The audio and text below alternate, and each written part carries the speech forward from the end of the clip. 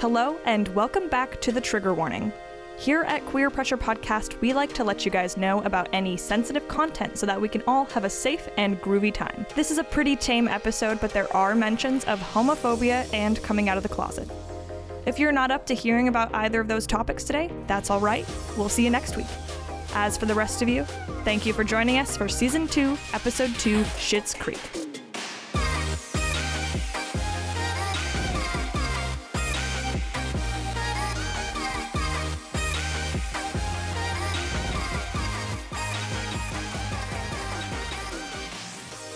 Hi everybody, I'm Maddie Gray. And I'm Katherine Johnson, and you're listening to Queer Pressure Podcast, a critical exploration of queerness in media as an act of radical self-love. We are so glad you've decided to join us. Not me. Okay, a couple things. We're going to post this in like a couple weeks, so who knows what date it is that you guys are listening to this. But for us, it's coming very close to the 1-year anniversary of the world shutting down. That's true. Getting nostalgic. I mean, are you getting nostalgic? Because I'm starting to feel like maybe March was just a year long. It feels weird that it's been a whole year, because just this afternoon, as I'm like setting my stuff back up to record and it feels spring, I'm like, oh my god, this feels like last year when we were first starting, and it was like the deep quarantine, the part where you like actually didn't leave your house for 14 days. Oh yeah. And I like went to the corner store and felt terrible about it because I was like, you got COVID because you couldn't stay home, you know? Mm-hmm. Like stopped going on walks because I got too frustrated with people getting close to me. Oh, how does it feel to have gone the whole year without getting COVID? One of the lucky few. I know, you wouldn't know. I wouldn't. I don't know. I always think I have COVID. It's weird because at my job, we get tested between 3 and 5 days a week. So, but I also have a job that's like, we work and then we have time off, and we work and we have time off because I work on TV shows. And so I'm on an off time right now, and I take for granted the time when I'm on because I never have to worry about having COVID. Because if I have it, I'll know. That's true. Me. Yeah.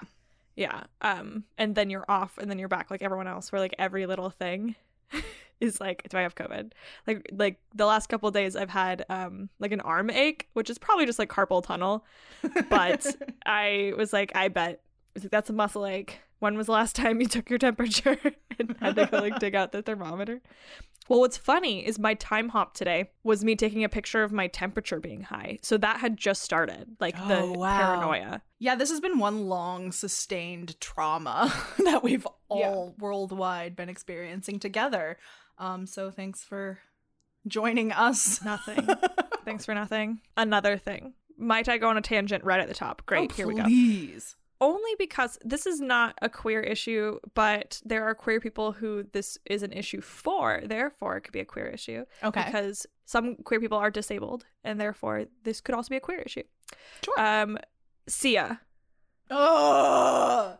Only because a lot of the conversations around it keep reminding me of things we talk about in this podcast, and I was like, we'll bring that up. And then I had to remember that like this is not a queer issue, but there are disabled members of the queer community, so I think we could discuss it very briefly. Sure. So if you haven't been keeping up with what's going on with Sia is a singer, obviously, a rather acclaimed singer. She recently released a movie that she filmed 4 years ago, and it's called Music, and it is the story of a severely autistic young girl who is nonverbal, and it's a catastrophe. It's got 9% on Rotten Tomatoes, and even like the Rotten Tomatoes blurb says that it's like horribly offensive. The main problem, there are many problems. The main problem is that the main character, Music, who's a autistic girl, is being played by Maddie Ziegler from Dance Moms, obviously, because if you know anything about Sia, you know that Maddie Ziegler's in it. But she's playing an autistic person, and it's very offensive.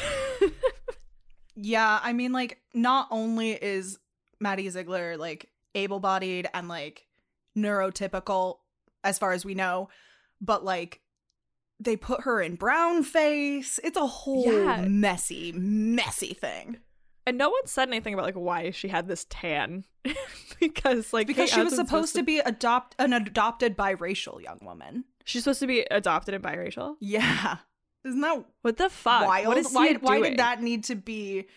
I mean, if you're gonna cast Maddie Ziegler anyways, Like, why not just, like, change the character? Because, like, it's just rubbing salt in the wound of, like, minorities to be like, no, not only am I going to make the actor be an able person, but also a white person with brown face on their face. But, like, why I wanted to bring this up on the podcast is because it's the exact conversation we've been having for many, many episodes of why it's important to have the correct representation when it comes to who you're casting in your movies. Because the response to this movie has been a lot of autistic people saying that they feel like they're being made fun of by Maddie when they see what she believes are, like, the correct mannerisms. And also, I don't think a lot of this is Maddie's fault. A lot of people have come to that conclusion. Maddie was a child when this was filmed. She was 14. And she had a breakdown like the first day of rehearsal, saying she wanted to make sure nobody thought she was making fun of them. Like, she was uncomfortable with the situation. And Sia, the adult in the room, came to her and said, I'm going to make sure that doesn't happen. So I don't blame Maddie. She was a child. Apparently, a lot of the mannerisms that she learned, Sia came forward saying that, like, we watched movies together and I taught her many of the mannerisms I learned from being around autistic people. So it was like Sia, a neurotypical person, teaching these mannerisms to Maddie. So there's no we shouldn't talk too much about this, but if you want to be entertained for an afternoon and get really, really furious about something, go look this up. And because the worst part is that it got nominated for a Golden Globe. Yeah. And Sia is so tone deaf, and she got all these tweets about, like, you didn't try hard enough to try and find a neurodivergent actor. And somebody said, like, I'm a neurodivergent actress, so, like, I never heard anything. And Sia commented on it and said, maybe you're just a bad actor. And it was like, oh my God. Well, I know we don't want to, like, dive into this too deep, but I know that originally she had cast somebody who had autism, or somebody who was on the autism spectrum, for the main role, but that they had pulled out because I think it made them uncomfortable. It's not clear if they pulled out or if they were let go. Oh no. So but that's another thing, is the movie is, like, highly triggering to people with autism because there's a lot of, like, bright flashing lights. It's bizarre. I was watching a music video from the movie last night and it made me really mad, and that's why I'm still talking about this, because Sia just wants to pretend and, like, do this, like, overly saccharine, rainbow, bubbly, lovey-dovey music video movie, because it breaks into song and they go into these weird, dumb music videos all the time. And it's all about, like, how much we all love each other and rainbows and shit. And it's like every single element of it is triggering to autistic people. It's like bright flashing lights, loud music, bright colors. And, like, people in the comments are like, I'm autistic. Does she not understand that, like, when I say I see the world differently, I don't mean that I hallucinate music videos where people are, like, dressed as giant tampons with rainbows on their head. Yikes. And she's just trying to give herself, like, a warm, gushy feeling without knowing what she's talking about. And it made me so mad. And also, as far as I understand, there is a scene that features, like, holding Maddie down. Yes, restraints. In the middle of a meltdown, which is, like, the exact opposite of what you're supposed to do when somebody has a meltdown. Restraint can make them hurt themselves and hurt you. And in addition, people have died. Yeah. From restraints, yeah. And in addition to that, Autism Speaks, which is, if you know anything about Autism Speaks, it's, like, basically a hate group of parents of people with autism who think of autism as, like, a demon that has taken over their children and, like, searching for a cure as opposed to, like, supporting people who are on the spectrum. And then it was, I guess, so offensive that even Autism Speaks pulled out and longer endorses the movie. Yeah. Wow. Anyways, we should move on. But I just wanted to put that right at the top because all these things we're saying about, like, how important it is to include queer people in queer movies, it's like this is a perfect example of how that can go wrong when you just absolutely choose not to include the right people. Like, the hashtags going around the movie music is nothing about us without us, which I'm not going to appropriate for our means, but but that is exactly what we're getting at, is, like, this is the worst case scenario of, like, if you were, I don't know, a well-meaning cisgender person that was like, I'm going to make this transgender movie. It's going to be great. Like, this is why it's so important to include transgender people in that conversation. Exactly. Because no one along the way told Sia, like, this is the most offensive piece of garbage in history. But what we're actually talking about today is a very good example of good ways to include queer people in the writing room of Yes. queer media. So let's talk about Schitt's Creek. Schitt's Creek. Before we even dive into it, Catherine, what did you think of it? More, I wanted to ask, you had seen part of it before, right? Okay, so my roommate and his girlfriend had been watching it together and, like, had played a couple of episodes in the living room. Okay. So, like, I'd been, like, vaguely aware of it and knew that it was a funny show with Dan Levy, but that's all I knew. Yeah, because I thought you were a fan because you kept saying, like, I really want to do a Schitt's Creek episode. This has been on the docket for a long time, but it's just, like, become such a part of the zeitgeist. I was like, yeah, sure. I loved it. I loved Schitt's Creek. It was, I saw, like, the pilot and the first couple episodes years ago, I think, when it first came out, and for some reason it didn't stick with me. And then now it did, which I have, like, a lot of theories about why that is. Ooh, I'm so curious. One, I was just, I think, too young and was, like, not interested in watching, like, fully adult humans rather than Degrassi in 2016. But I think a lot of why it's become so huge even in just the last year has to do with the pandemic. Oh, I think for that sure. like the story of COVID and the story of Schitt's Creek are going to always be linked. Yeah, which we exactly. can get into later. But I loved it. How did you feel? I've forkin' loved it. I Yeah. think that it was written beautifully. I think it was acted beautifully. I think the comedy was pretty timeless. Like, it wasn't so much of like laying out punchlines so much as like situational humor, which I really enjoyed. Yeah. And just like fell in love with each and every character. And hate. I mean, like, we'll get into it, but yeah, I loved it. A+. So what is Schitt's Creek? Schitt's Creek is a 6-season Canadian television show sitcom created by father and son team Eugene and Dan Levy, which aired from January 2015 to April 2020. So ends right smack dab in the middle of the pandemic, or at the beginning of the pandemic, I guess. In the beginning, it had like a small cult following, but it started picking up a lot after season 3, I believe, because Netflix picked it up and it got that Netflix bump. And then when season 6 came out during the pandemic, its popularity just shot right up. You would think because people are home and like binging television, but I think it's because of the themes, but we will get more into that. I think that we as a world some of us have changed, and that is why a lot of us are taking a liking to Schitt's Creek. Yeah, more I than we agree. would have before the pandemic. It's about the wealthy, privileged Rose family after their fortunes are embezzled by their business manager and they are forced to relocate to a small town they once purchased as a joke. Now posting up in a rundown motel in a quirky backwater town called Schitt's Creek, they must start over without their fortunes to sustain them. It stars Eugene Levy as Johnny Rose, Catherine O'Hara as Moira, Dan Levy as David, Annie Murphy as Alexis, and also has Chris Elliott, Sarah Levy, Jennifer Robertson, and Emily Hampshire. Let's talk about the cast a bit. So you definitely, like, as an American viewer, you're gonna recognize Eugene Levy, but from what I understand, he's an absolute icon in Canada. But you're gonna recognize him here for that dumb movie series, The American Pie sticks series. Yeah, where he sticks his penis in the pie.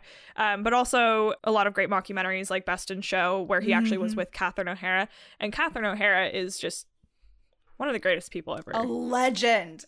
Yeah, ever. But they met at Second City Yes. in Toronto, I think so. which is a huge deal because like Second City in like Chicago is where they just siphon SNL people out of. So this is like the Canadian equivalent of like our comedic royalty. But I think certainly Catherine O'Hara is the gem here, Oh, God, yes. which is really fun that like the brightest comedic voice on this entire show is certainly an older woman.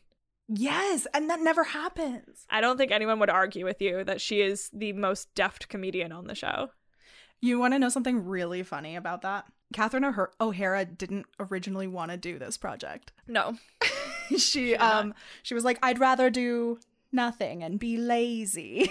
Well, the exact quote, because I thought it was so funny, because she was like, no, I don't think so. I'm too busy doing nothing. Yeah, she cited her own laziness as not wanting to do a long-term project, but she did agree to like do the pilot. And then Dan Levy asked his dad, he was like, so can you just ask her to be like year by year? Maybe if you don't want to sign back on, you don't have to. But like, we think you're perfect, so do it. Well, it would be hard to replace her. Like, she's funnier than anyone there. Everyone there's very funny, but she's definitely the funniest there. And I assume you watched the like behind the scenes thing that's on Netflix. Yeah. And to see how intricately she was involved in her character. Mm-hmm. It did this whole like feminist thing in my head of just how in America we idolize these comedic icons like Steve Martin, Eddie Murphy, Chevy Chase, Bill Murray. Martin Short. They're geniuses, the way we would think of like rap geniuses, or you know, they're geniuses. They're beyond reproach. And there aren't really like women on that list. There certainly are. You can definitely think of some like Carol Burnett, and but like they're not usually included. And it's like Catherine O'Hara is certainly of that level. Oh God, that she is a genius the way that Eddie Murphy is a genius, you know? It's so funny to the point that like watching her be funny, you want to analyze it. Yes. It's not just like a funny person. It's like she was made to be the funniest person in pretty much any room she's ever come into. And so it did this whole like feminist thing in my head of like the 30 Rock episode of like name one funny woman, and it's like, why don't we talk about Catherine O'Hara more? I think now with like the Schitt's Creek renaissance going on, well, it's not a renaissance, but the Schitt's Creek blitzkrieg happening, people are certainly talking about Catherine O'Hara a lot more. She's always been famous, but not like, you know, not Martin Short famous. But I'm just going to keep going on about Catherine O'Hara. But just so many of her quirks are her. The weird accent is Catherine O'Hara. The style was her. The idea for the wigs was her. For a part she wasn't that interested in doing, she did it really, really well. Which, let's go back to Sia for a second. Oh dear. Okay. I've been told like you're not a good feminist if you pit women against each other. I think that's bullshit, because I'm not a feminist. I'm a witch. So you're the fucking lizard king. I'm the king of lizards. So the thing that like another thing that really bothered me about Sia last night when I was reading about her was she was talking about how she wrote the movie and the music movie we were talking about earlier, and she said she had a co-writer, and that her method is she knows all the dialogue and she can say all the dialogue out loud and she can say how it goes out loud, but she doesn't think it's worth her time to learn Final Draft, which is screenwriting software, because you have to have screenwriting software because screenwriting has very, very strict formatting, more so than any other medium. But she was like, it's not worth her time to learn Final Draft. That's for somebody else. And she was like, that's the same thing for like when I'm working on music. Like I just can't stand the technical part. It makes me nauseous. And then she was talking about like the editing process and why this movie took 4 years to come out. And she was like, I just couldn't find the right editor. Nobody could capture the magic I was trying to create. And like I actually like threw up one time working on it. And it's like, well, because you can't do hard work. That's what I'm hearing. Yeah, that's what I'm hearing too. What's refreshing is here's a real working woman, Catherine O'Hara, who is putting herself into every facet of this character, even though it's a show that she's only kind of doing as a favor, but is still working the hell out of it, like still doing the best job she can. And let's be real, she made this character. Like, Moira was written well to begin with, but like the quirks that Moira has that make her such an icon all came from Catherine O'Hara's brain. This show is so good that it has won 1 million awards. No, that was an exaggeration. I'm sorry. It won 2 ACTRA awards, 18 Canadian Screen Awards, Critics' Choice Television Award for Best Comedy Series, 2 Screen Actors Guild Award nominations for Outstanding Performance by an Ensemble in a Comedy Series, and a total of 19 Primetime Emmy Award noms, including Outstanding Comedy Series twice. Of those 19 Emmy nominations that they've gotten, 15 came from the final season, where it swept all 7 major comedy awards. So Outstanding Comedy Series, Writing for a Comedy, Directing for a Comedy Series, and it set a record by winning all 4 of the major acting categories for Lead Actor and Actress, and Supporting Actor and Actress for all 4 of the main characters, Catherine O'Hara, cute. Annie Murphy, and both of the Levy men. It's cute. It also set a new record for the most Emmys won by a comedy series in a single season, beating the Marvelous Mrs. Maisels record in 2018. Which means both beat the record for Big Bang Theory, which is a win Yes! for the universe. It's fuck Big Bang Theory. God damn it. Thank God! Should we talk about the bad? Yeah, so at the top of, before we like go deep dive into whatever media we're talking about, we like to do this thing where we take the bad or the problematic things about a piece of media and we set them aside. We call them out, we set them aside, and then we do our deep dives. Catherine, what did you find that was bad or problematic in Schitt's Creek? So the very same thing you did is that it's very white. There's like one black person in the whole show. Yeah, and she is not a main character. No, and she's a minimal character. They are Jewish, but yeah, there's no racial diversity in this show. It is about small town Canada, though. Which is, I assume, whiter than Portland, Oregon. But I don't know. But also, I don't know either. We shouldn't use excuses. I'm not trying to excuse it. I was No, trying I'm to not saying explain you. it. I'm saying as a practice, as humans, we shouldn't just go, well, it's supposed to, realistically, that kind of thing. Yeah, exactly. How did the show come to be? So Dan Levy came up with this idea, separate from his mother, who also came up with a similar idea, while he was watching reality TV. And in one interview with Out.com, he said, "I was concentrating on what would happen if one of these wealthy families would lose everything. Would the Kardashians still be the Kardashians without their money?" It was also inspired by Kim Basinger purchasing Brazeltown, Georgia in 1989 for $20 million. And separately, Dan Levy's mother came up with, who is Deborah Devine and also a screenwriter. She kind of inspired the name of the show. She had been working on this idea of a television series in which like boomer parents lost their money and had to move in with their kids. And Eugene Levy was quoted as saying, "The situation was described as being up Schitt's Creek. It just made us laugh." And that eventually became the name of the show. Didn't this... It just hit me that this is actually like the plot of The Simple Life. Is it really? Oh. Isn't it? Yeah, kinda. Isn't that what they used to do? I never watched it. I didn't either. But like they would take Paris Hilton and they'd make her go like milk cows and stuff. Yeah. Yeah, let's do that with the Kardashians. I want to see The Simple Life with Kendall and what's the other one? Kylie. Oh God, that'd be so good. And Harry Styles shows up and he's like, "Here, I bought you guys some gloves because we used to date, wink, wink." That was a perfect impersonation of Harry Styles.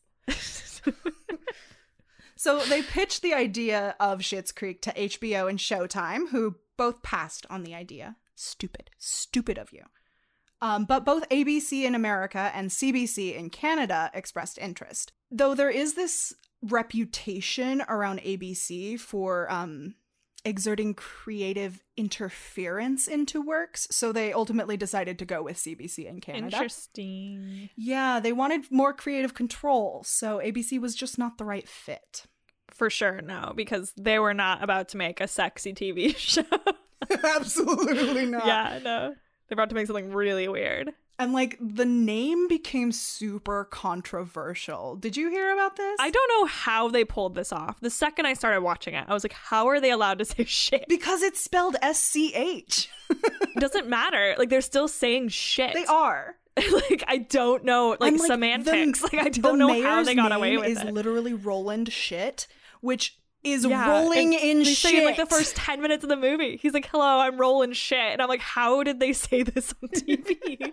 But like, remember that whole episode of South Park where they were like allowed to say shit the first time? No. Which one was that? Remember? And I think it was shit. I don't think it was fuck. It was like there was an episode of South Park. I want to say it was a long time ago, and they were allowed to say shit, and they said it like 200 times, but they got like permission from the network to say shit for the first time. So that's like in my head. So I was like, how are they allowed to say shit? Well, because it was such a big deal on South Park. Like the CBC wanted them to change the name. They were like, this is kind of a problem for us, and Dan Levy was like, "No, it's a real last name, I promise," and like brought a phone book to a meeting with them and was like, "Look, there's a whole page of people whose last name is shit." And finally CBC agreed to let them keep their title. Well, like, it's not even CBC, it's not even the network. I don't know how they got it past like standards and practices. Like, I don't know how everybody said, sure, we could put this on the Well, airwaves, them saying a shit. lot of places, especially in the United States, have censored the name or shortened it and even put like disclaimers before it. Just Creek, I think. Creek. Creek. That makes sense. Yeah. I'm looking up the shit I want to know what South Park episode. Yeah. It Hits the Fan is what it was called. Oh, that's funny. It Hits the Fan, this is straight from Wikipedia, is the 5th season premiere of the American television series South Park and the 66th episode of the series overall. It is also the 2nd episode of season 5, blah, blah, blah. It first aired on Comedy Central in the United States on June 20th, 2001. In the episode, after the word shit is said uncensored on network television crime show Cop Drama, everyone starts saying the word repeatedly. This eventually brings on a mysterious plague, blah, blah, blah. Executives at Comedy Central felt the profanity was justified by context and decided to allow the episode to be broadcast uncensored, which surprised even the show's developers. Okay, so this is different than how I remembered it. I remember it as like they said you can have one episode that says shit, and so they said it like 500 times. I remember they had a counter like on the screen that was counting every time they said it. Yeah. Despite broadcasting a record-setting amount of profanity, little controversy was stirred by the broadcast. Co-creator Matt Stone explained the passive reception by citing changing cultural standards. No one cares anymore. The standards are almost gone. No one gives a shit or a bullshit. According to DVD commentary, they were only going to say the word a few times, which Comedy Central would not allow. However, when Parker and Stone came up with the idea that they would say it like 200 times, Comedy Central was fine with it. The episode was selected as number 8 on Comedy Central's 2006 marathon of 10 South Parks that changed the world. So, I mean, that could definitely have made it possible for Schitt's Creek to later come along. Absolutely. Because they made it possible to say shit on TV. Thank God for that. Anyways, there's a little tidbit in shit history for you. So, what makes the story of Schitt's Creek so good is its characters. And we've like kind of touched on that, like talking a little bit about Catherine O'Hara, but I gotta be real, like every single character is so fleshed out. And having Dan Levy as one of the head writers on the show really pulls this comedy in like a younger direction. It's quick, it's snappy, it's clever. Even though it's a sitcom, it does not require a laugh track. And every character, well, all of the main characters of the story begin the series as a caricature of the bourgeoisie placed in this regular small town situation that forces them to grow out of like their selfish, childish behaviors and grow up. And one of the interesting things about this show is there have certainly been like eat the rich kind of shows. Like we all kind of want to eat the rich a lot. Of course we do. We're hungry. It's certainly something I would believe is one of my mantras is eat the rich. And it starts that way where they want to make you laugh at how bourgeoisie these characters are. But the whole point of the show ends up being the merit of like the blending of the classes rather than the destruction of the upper class, because they all gain things from each other. Name one thing. Yeah, sure. Stevie becomes a businesswoman. She proves to herself that she could live in a big city if she wanted to, but she doesn't. Patrick comes out of the closet, which he probably never would have if he didn't meet David. Roland becomes a business partner. What's her name? His wife? Jocelyn. Jocelyn becomes like, she can stand up for herself more when she's around Moira. She learns to be a bit angrier and say what she wants. There's tons of stuff that changes on their side as well. And all of the main family character arcs are so clear and so concise. So Johnny Rose, played by Eugene Levy, starts off as this man who's like built an empire of video stores that made up the whole Rose family fortune, which I looked it up, and like what the estimated value of the Rose family was like $2 billion. Yeah, like that's definitely the vibe you get, because you find out that like Schitt's Creek, they almost sell it for $1 million in the first season. So for him to have bought that as a gag gift, they can't be like $15 million rich. Like that has to be like chump change to them. Exactly. So you would assume it's like the fortune of someone who owned Blockbuster. Exactly. Until, Netflix came around. Let's see how he's doing. The guy who owned Blockbuster. But after all that money's stolen from them, Johnny's arc becomes this one of like learning humility and like having to get your hands dirty in order to rebuild yourself. And then comes Moira. Moira's character grew up in a small town a lot like Schitt's Creek, and she goes into depth about how much she hated it and that she escaped by putting on this like larger than life persona that landed her a gig on a soap opera. So she has national acclaim as the best actress on, what was it called? Sunrise Bay. Sunrise Bay, that's it.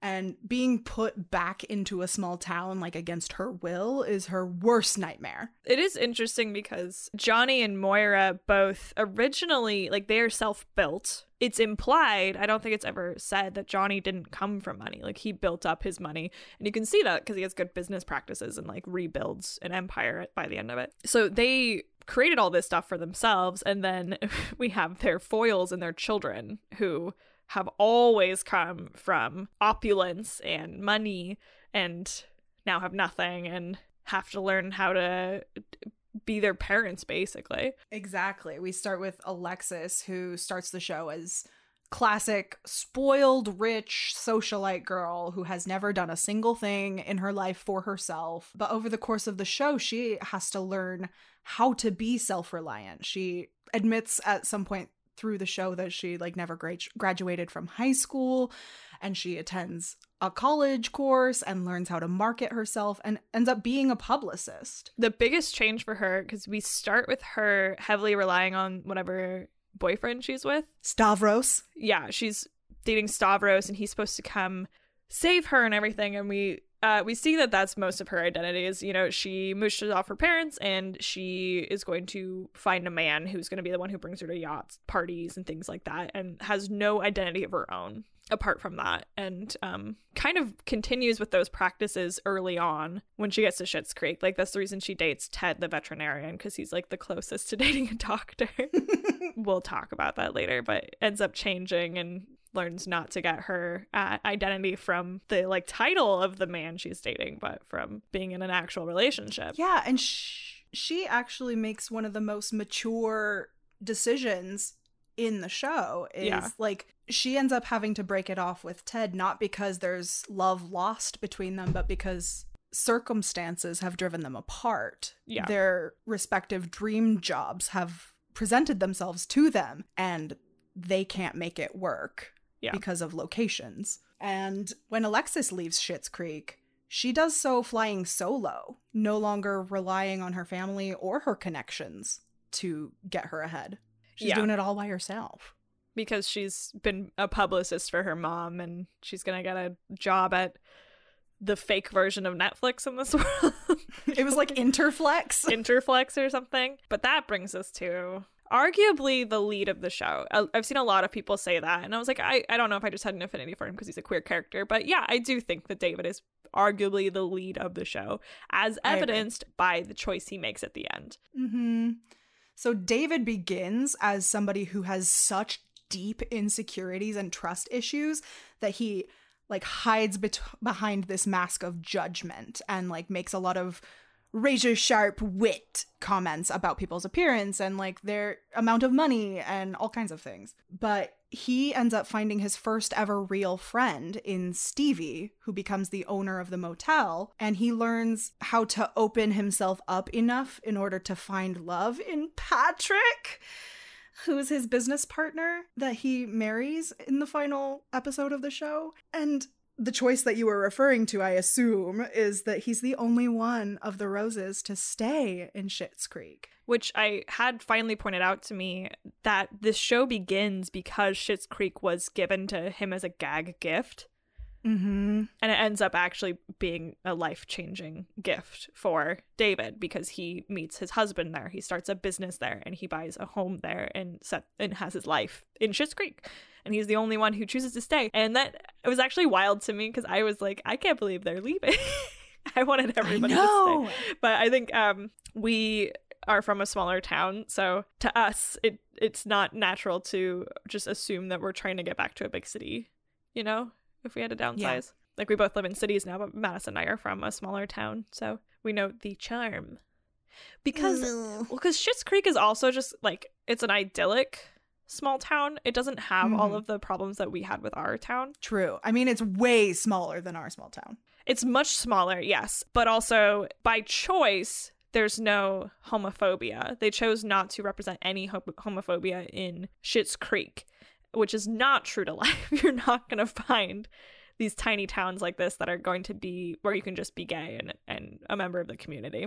And you're not going to find hate speech and racism and stuff like that. So in that way, Schitt's Creek is entirely fictional. But that was a choice on the part of Dan Levy to create this like idyllic homophobia-free zone, which is a choice we talk about a lot on this podcast. Is like, are you going to choose to do the like painful coming out story where you get the shit beaten out of you, or are you going to just let gay people be gay people in a story, you know, like Yuri on Ice? Like Yuri on Ice. Yeah. I mean, yeah, Dan Levy says that he has a self-professed lack of patience for homophobia-driven storylines and for queer tragedy story tropes, which is something that we criticize a lot on this podcast. Yeah, it's fair.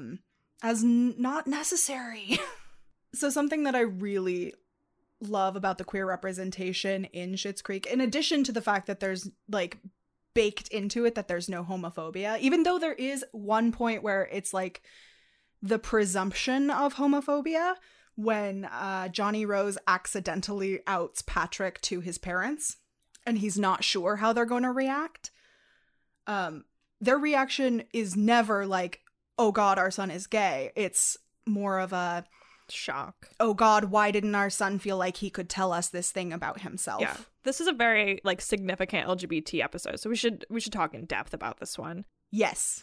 So David is dating a man who formerly thought of himself as straight, Patrick, and he's figuring his shit out while dating David. But the world we've set up in Schitt's Creek is like, it's just so normal for them to be gay that you start to take it for granted. And the dad, Johnny, just like thinks of his son being gay as like totally normal. And then we have this bit of a like reality check when he meets Patrick's parents, thinking it's like, oh, I'm meeting my boyfriend's, like, you know, the future in-laws, and says, you know, like, oh, hi, like our boys, blah, blah, blah, blah. And the parents are like, what the fuck? They're dating? We thought we were just meeting his business partner, you know? But the episode ultimately, yeah, it goes in such a different way than most gay sitcoms would go. Like, you wouldn't expect Will and Grace to go, forgive the pun, but it wouldn't use as much grace in its storytelling of this.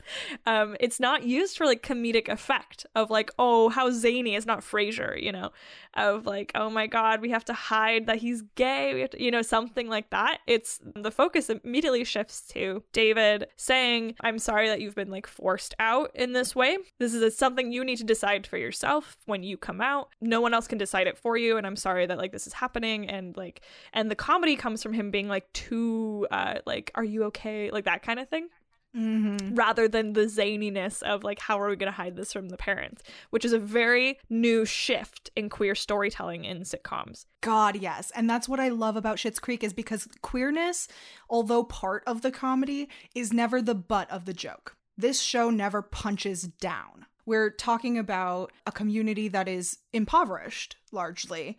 And, like, poverty isn't a joke. And, like, queerness isn't a joke. But Schitt's Creek plays on the satire of, like, these people who have fallen from grace and flourish in that self-deprecation of their own privilege and absurdity.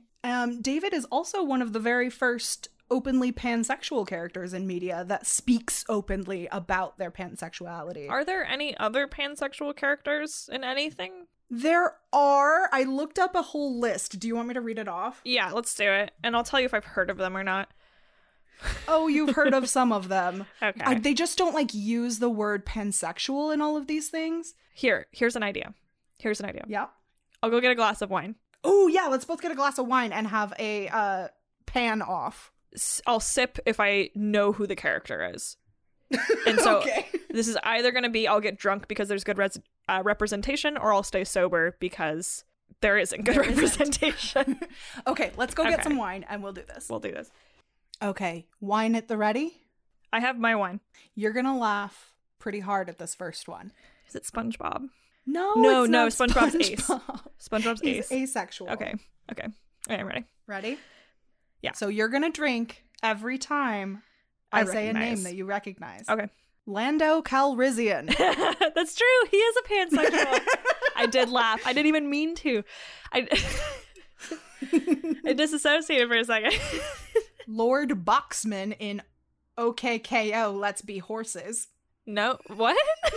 I don't know. Wait, say that again. Lord Boxman? Yes, in OKKO, Let's Be Horses. Great. Love it. Rose Quartz in Steven Universe. I know who that is. I haven't seen Steven Universe, but I know who that is, so I'm going to drink. All right. Roger in American Dad. The alien? The alien. Okay. Rick Sanchez in Rick and Morty. Is he? Yeah, because when Unity becomes when she takes over that hive mind planet, he sleeps with all kinds of different. There's everybody bodies. is in there. Great. Good for him. Love that for him. Great. Deadpool. Yeah, that's true. Crowley in Supernatural. Crowley in Supernatural. Apparently. That's very like subversive for Supernatural. It is. Right. Okay, well, I know a lot of these people so far. This is going to be an issue for the rest of the episode. Mm-hmm. All right. Jack Harkness from Doctor Who and Torchwood. Really? Isn't he just gay? Okay.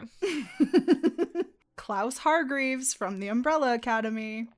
Really? I think he's just gay. Okay, I didn't watch a lot of it, but he definitely only talked about dudes. Imogen Moreno from Degrassi, The Last Generation. She's a lesbian. Is she? I don't know.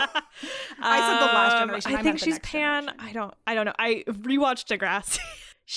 Is she pansexual? I guess. She's She on dates- the list of pansexual characters. She dates a boy, but like it's debatable because she only dates girls. I don't know. I'll take your word for it. I'm not going to argue. To any of the pansexual people listening who are like, stop arguing. I will stop arguing and I'll just drink. Ola Nyman from Sex Education. Alla. Loki of the Marvel Cinematic that Universe. Is true. That's definitely true. That is true. Yeah. I would just like to say this is not an endorsement of the existence of the Marvel Cinematic Universe. It's still a blight on humanity. But I will agree that Loki is certainly pansexual. And those are all of the ones that I recognize as. There's so many more, though, like that I skipped because I was like, Star Trek Deep Space Nine. Wow. Okay. So I thought that General Hospital. I didn't think there were going to be that many. So it's very interesting. Almost none of them talk about the fact that they are pansexual. Right. Oh, how many times did I stop and go, no? Exactly. That's really interesting. Like how many times I was like, Imogen's not pansexual. Right. The dip, which brings us right into the fantastic wine metaphor. The wine metaphor. It's one of the best metaphors. The fantastic wine metaphor. That Very was good, Catherine. Me hitting Very the wine good. glass. Thank you. I'm so proud of you. Great. Now you have Do to you deal want to with, talk about the wine metaphor? We try to do sober podcasts now, and now you have to deal with me. Okay, set the wine aside and give us the wine metaphor. Where this comes from is, so David seems very gay. I believe Dan Levy identifies as gay. I'm not sure. But he seems very outwardly, stereotypically gay.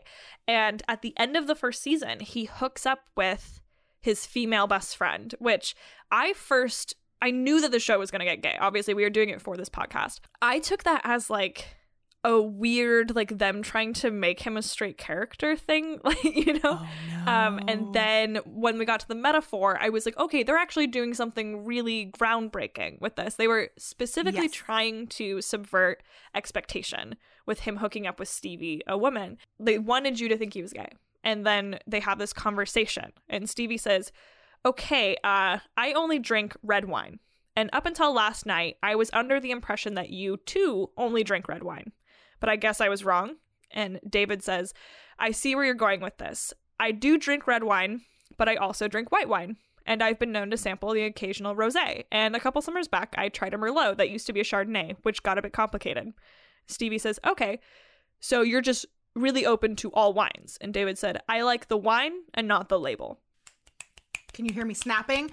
Good work, Dan Levy. And I believe it's in the Netflix documentary about the making of Schitt's Creek. They said that they get a lot of letters from viewers saying that they use that actual metaphor like to their parents Yep. to describe themselves, which reminds me of back when Modern Family came out. They used to get a lot of letters of like the two gay characters helped people come out to their parents because parents liked the show, and they'd be like, see, I'm not that weird, I'm just like Cam, and you know, that kind of thing. But Modern Family would certainly be like a more conservative queer media given the now in the 20s, you know. It wasn't at the time, but now.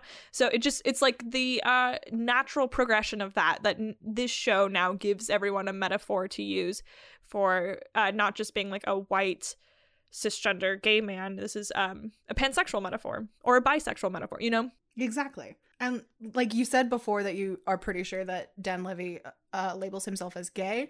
So he has largely avoided labeling his sexuality at all publicly.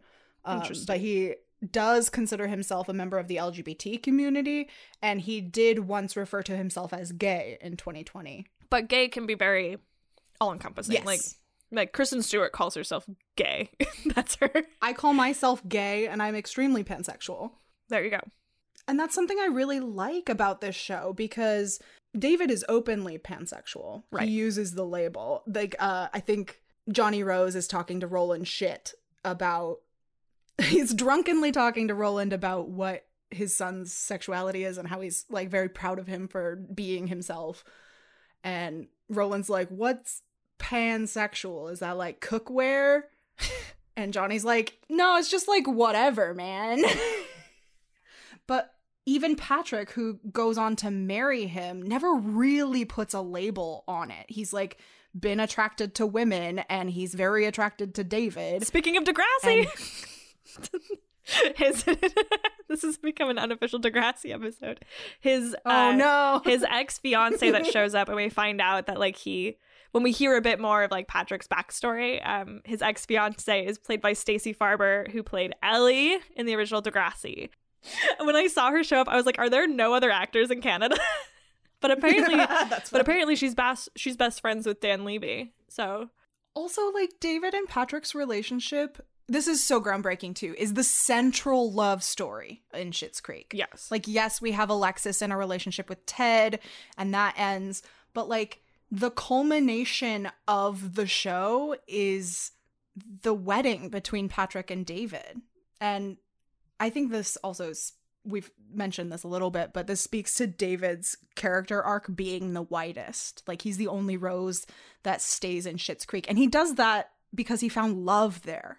I really love the ending when everyone else is leaving and he's considering going to New York with his sister, and he's talked to Patrick because they're about to get married, and kind of said, we're going to New York, and he's like, okay, you know, and obviously doesn't want to go, but like it's what's happening, because Patrick had, I guess, put an offer on a house, and it was a house that David had been in love with. So David's staring at the house with his best friend Stevie, and she's like pleading with him, like, why are you leaving? Stay here. Because they're best friends. Before he came to Schitt's Creek, he was like this just aimless, like, party boy without much substance, like no real relationship. He's having this conversation with Stevie where she's like, why do you want to go back to New York to be around these people who've only ever hurt your feelings? And he says because he wants to prove to them that he's not a joke and that he won, you know? And she's like, David, look at this house. You won. And that really gets at like why I think this show hit different during COVID, is because it's not huge, but it's a beautiful house, and he's going to live in it with a man he loves, and he has a store that he likes running that he started himself with his best friend lives in the town, which are all kind of ideals that I think we've come to appreciate more since COVID began. I agree. At least I have personally. And I just kind of noticed this weird uptick in interest in Schitt's Creek, not just because it was the last season. Like, we were watching this a few weeks ago, right? The show had been over for a while. I mean, it was like Super Bowl Sunday, I remember, because we were watching the Super Bowl at work. Dan Levy was in a Super Bowl commercial. And I said something like, oh, I'm watching Schitt's Creek right now. And one of the prop guys next to me was like, I'm watching it right now too. And we just were like gushing about like it. And so, you know, it's not even tied to the fact that it's the end of the show, because it's been over for a while. And there's so many people watching it right now. I think it's tied to this. There's this new sense of appreciation for these small things in life. Oh yeah, for sure. Because all of the like big, like going out, going to Coachella, none of that exists right now. Right. And it's probably not going to for a while longer. Yeah. 2024 gonna be lit. And all we can do is find, all we can do right now is find solace in the things that bring us real joy when we're cut off from the outside world. Right. And for David, like, that's love in a place where his best friend lives, in a place where he's opened his very own business by himself for the first time. Because we find out earlier in the series that he's run art galleries before, but they only stayed afloat because his mom was purchasing his art behind the scenes. And this is the first time he's done something by himself. I mean, in conglomeration, in collaboration with his business partner at the time, Patrick, who becomes his boyfriend and his husband. But he's like had to learn how to work as a team. He's had to learn how to be a leader. I just think his character arc is the strongest. And that's why I think you're right when you say he's the main character. Arguably the lead of the show. He's got main character energy. Sure does. And like, how often does that happen when the main character is a queer person? And not just a queer person, but like it's something besides the L and the G, which is great, which is fantastic. It's a letter that's not even in the acronym. I read a paper that was comparing 30 Rock to Schitt's Creek, and it was very illuminating because 30 Rock used to be my favorite show and is not anymore because I rewatched it during the pandemic and was like, wow, this is very problematic. Bummer, dude. Yeah, but anyways, it was like, these are two pieces of media that I know very well. And so it was a very interesting comparison between the two. But my biggest problem with the paper was that their acronym was like LGBTSQ2+, something like that. What? And I was like trying to unravel this. Let me see if I can find it because I never looked it up. Let's see. LGBT. I'm at a loss for what the S is. Q2, or it was, yeah, 2 Qs plus. I can't find it anywhere. They made it up. Oh, here, LGBTSQ2 plus. Oh, this is interesting. LGBT2QQIAAP. What in the world? Once again, for those in the back, LGBT2QQIAAP. I'm drunk. Lesbian, gay, bisexual, transgender, two-spirit, queer, questioning, intersex, asexual, agender, pansexual. You know what I prefer? There's a point where you just say queer. Queer. Yeah. Or, you know what I've heard on TikTok? What? Rainbow Mafia. I like Rainbow that. Mafia, that's great. I'm just sad that like we're the ones that got stuck with doing an acronym, and so now it just keeps getting bigger and bigger. Bigger. This one, okay, because I know I saw one that was wild. I was like at Powell's or something, and I saw it, and I believe it's this one. This LGBT2 QQIAAP. Oh my lord. Is too much. I feel like everybody should be represented in the acronym we decide to use as a community, but this is a lot, man. I have moved over to saying like the GRSM community. I've mentioned this once before on season 1 of the podcast, where it is gender, romantic, and sexual minorities. And I'll throw that out there, but I would love to push away from acronyms. If there was some revolution that changed what it's called, I would be like, no acronyms, because we know what happens. It will eventually turn into, and I quote, LGBT2QQIAAP. See, the one that I'm seeing is LGBTQ QIP 2SAA. What? We can't even agree on our horrifically long acronyms? No, we cannot. Anyways, back to the show. So this was something that first I was like, this is probably problematic, but I saw it brought up so often that I was like, I guess it's not problematic, that Moira Rose has become a gay icon for the gay men. I love that for her. Like on track with like Cher. Right. Yeah, which is fantastic that it's like that's one of our generation's addition to the pantheon of gay icons is Moira Rose, which I'm proud to share the first name of Catherine with her. Yes. Apparently, she has been inducted into like the Hall of Fame of gay icons, where there are, I mean this all like metaphorically. They hold, Moira Rose nights where everybody dresses up as her and talk like her. And, she drinks wine and she's campy and she's over the top. And she is apparently like the mom that a lot of like campy gay men wish that they could have had.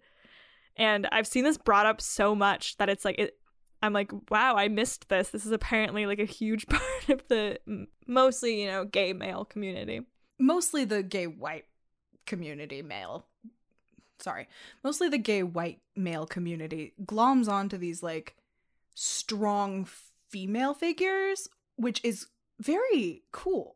Like we have got Cher, we've got Lady Gaga, Madonna was one. I love to see that Moira Rose, who even though she's a fictional character, is like this larger than life, over dramatic, very sure of who she is kind of person.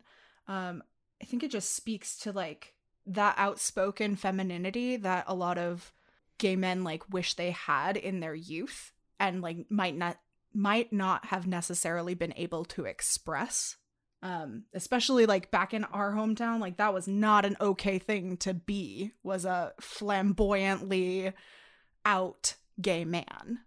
The only people we knew who were flamboyant and out were generally ostracized for it. There were like 2 at our school. And he wasn't even that flamboyant. I know. Pretty androgynous, like as far as people go. I'm seeing this uptick in TikTok of women being like, I want to be feminine in the way that men can be feminine. And I think it's not necessarily a response to, but like is related to that thing where gay men are like, I want to be feminine in the way that women are feminine. I just want to say that like one of the reasons I loved Schitt's Creek so much was because it really was groundbreaking. Media like this is extremely important, and we've talked about this on the podcast before, but like for starters, representation is important, and new forms of representation is really important. And I think that Schitt's Creek is a turn in our queer media zeitgeist. We're still really at the tail end. I mean, we're not really still in new queer cinema, but like we're taking a really distinct turn now and, normalizing queer identities in a way that no longer makes them seem outside of the norm. Because they're not. Like, queer people are just people who experience stories in the same way as straight people and cis people. And those stories deserve to be heard just as much as the straight cis stories, even when they're not directly related to our queerness. Yeah. And that's a big thing about Schitt's Creek, is it's not like a queer show. It just has queer characters living their lives. And because the queerness is not the central part of the story, we get to see nuanced relationship issues between him and Patrick and different emotional developments. Apart from just, we made it, we're gay and we made it, Yeah, there's never a time where David and Patrick have to fight to be together because of their queerness. It's always, they fight to be together because they've run into a roadblock in their relationship. And they need to make the same compromises that in any other relationship. Right. Like their biggest problems stem from like David being flighty and not knowing how to commit to a relationship, like, and Patrick being like vanilla and pure and too good. He's such a sweet boy. Yeah. Which are just could be any relationship. Also, I just want to say, I saw one review video of Schitt's Creek compare David and Patrick to Ross and Rachel from Friends. Ew, absolutely. What? Way better than Ross and Rachel from Friends. No. Oh, Ross and Rachel are one of the worst relationships in TV history. Are you kidding?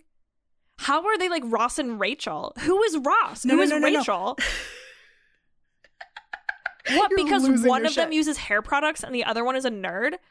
No, they weren't comparing them in like personality. They were comparing them in like relevance to media. I got triggered. I know. When I saw that too, I was like, no, No. lost my mind because we're actually seeing very healthy queer relationships manifest on screen, as opposed to Ross and Rachel, which are monstrously mismatched. Yes. And it's all Ross's fault. Ross is a piece of shit. He's a piece of shit. There's nothing wrong with Rachel. It's all Ross. Ross is a piece of shit. Maybe someday we can do like an anti-Friends tirade, but today is not that day. Today is not the day. But let it be known, the position of this podcast is that Ross is a piece of shit. And altogether, Friends is kind of a piece of shit. Friends is also kind of a piece of shit. With that, let's get the fuck out of here. Sure. Anyways, what are we, this is the end of our Schitt's Creek episode, but next week, if you'd like to join us again, we'll be watching The Handmaiden, right? Yeah. Yes, which is a very long movie in a different language. Not The Handmaid's Tale, The Handmaiden. One of my favorite movies. Yeah, don't go watching The Handmaid's Tale. That's not what we asked. I've been pitching The Handmaiden since we started this podcast, and we're finally doing it. So if you'd like to watch along with us, it's available on the internet. I don't know. Yeah, so that was what we'll be watching next week. And apart from that, you've been listening to Queer Pressure Podcast and our critical explorations of queer media as a continued practice of self-love with Katherine Johnson. And Maddie Gray. Hey, you! If you like what you hear, please consider subscribing, following, or leaving us a review on Apple Podcasts or Google Podcasts. It really, really helps a small, self-funded podcast like us to get exposure like that, so if you are inclined, please leave us a review. You can also follow us on social media. We post memes, new episode announcements, and polls every week now that we are back in business. If you want to follow us, search for @QueerPressurePC on Instagram, Facebook, and Twitter. Once again, that's @QueerPressurePC for podcast. Not for Pelican Cafe. Nice work! Thank you. Thank you for joining us. We'll see ya on the next one. Goodbye! And as always, fuck the police.